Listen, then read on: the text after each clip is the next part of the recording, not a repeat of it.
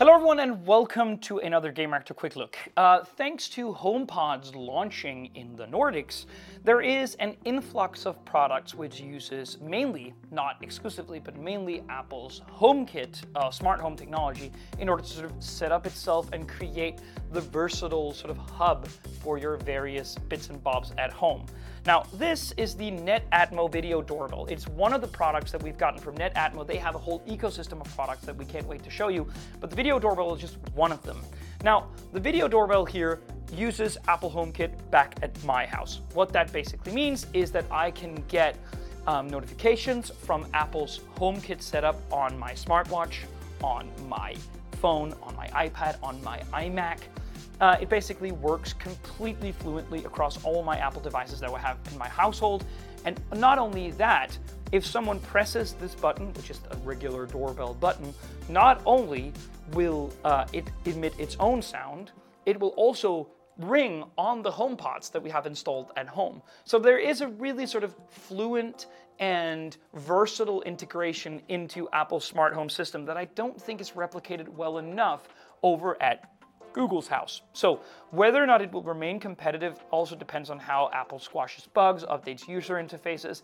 But right now I can say that I prefer HomeKit to Google Home, which is actually quite a big statement indeed. So how is this doorbell in general? Well, it's quite nice. I think it's sleeker, and maybe, I don't know if this matters to other people as much as me, but I really like that it looks like a regular sort of semi-posh doorbell. I think a lot of video doorbells look too out of place. It kind of looks like someone took a smartphone gadget and just sort of bolted to the wall, particularly when they were this bright white.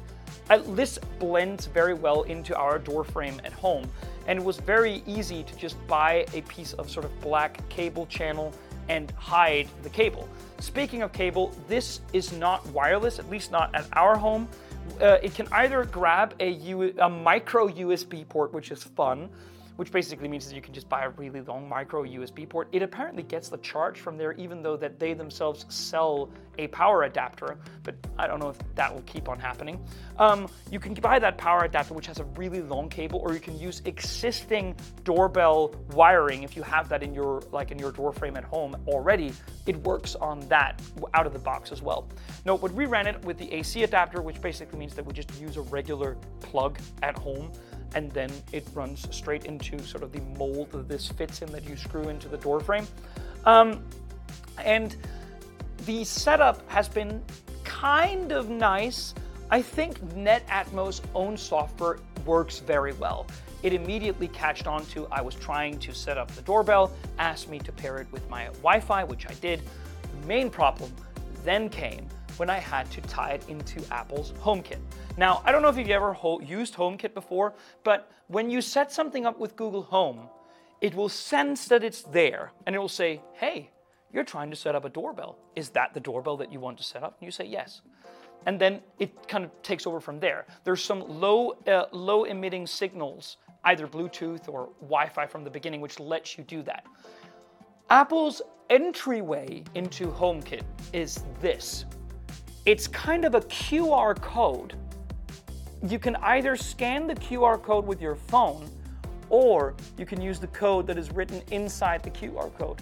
So you might be thinking, well, what if this sticker falls off? Well, then you're fucked, basically. And not only that, it doesn't work half the time. I had to really wrangle this into position in order to work. But that's actually not Netatmo's fault, and mostly Apple's. So the point is, once it's up there, it works really well. Whenever someone is calling, it will immediately show me a video feed, it will ring, buzz on the HomePods, and I'll be able to respond if I'm not home through my iPhone, through Apple's own system interface, not an app. So that's really nice as well. And I think the video, which is 1080p at HDR with advanced encryption, works very well. This obviously can take wind and rain. It's IP44 certified, so I think that it is actually a really nice investment. If you are using HomeKit, this would be the way to go. So thank you so much for watching.